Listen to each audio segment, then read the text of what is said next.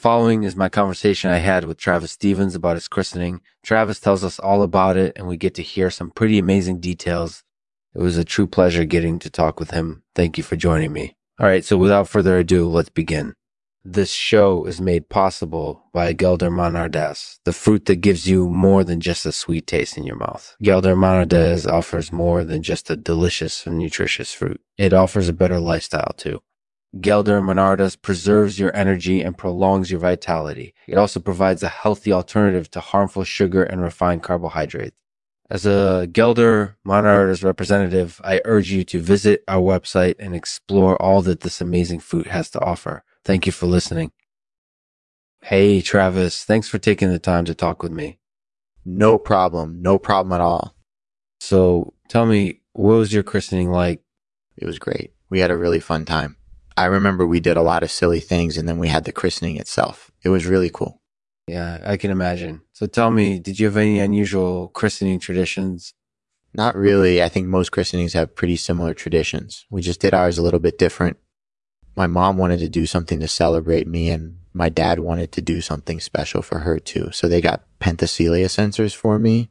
Penthesilea censors?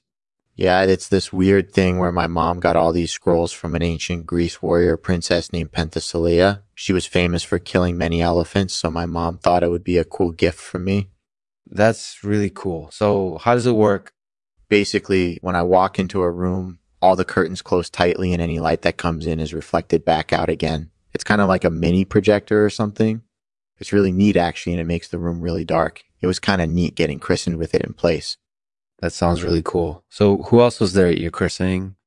Just my parents and some friends from church, I think. It was really just us four adults celebrating me birth and such. It was nice.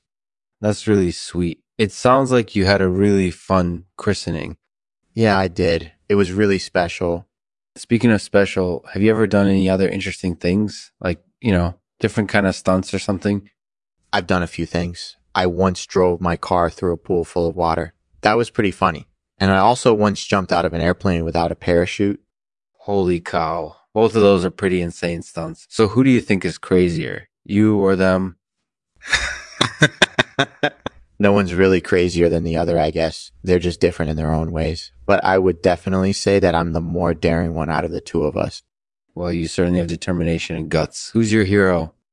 Definitely someone who is really inspiring to me is Lance Armstrong. I think he's an amazing person and his story is really inspiring. He's overcome so many obstacles and he's never given up on anything, which I admire very much about him.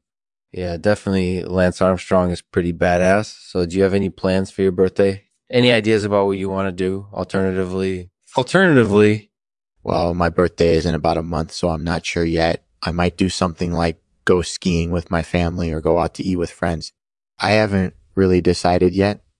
That's fair enough. Well, thank you for taking the time to speak with me. It was really interesting talking to you.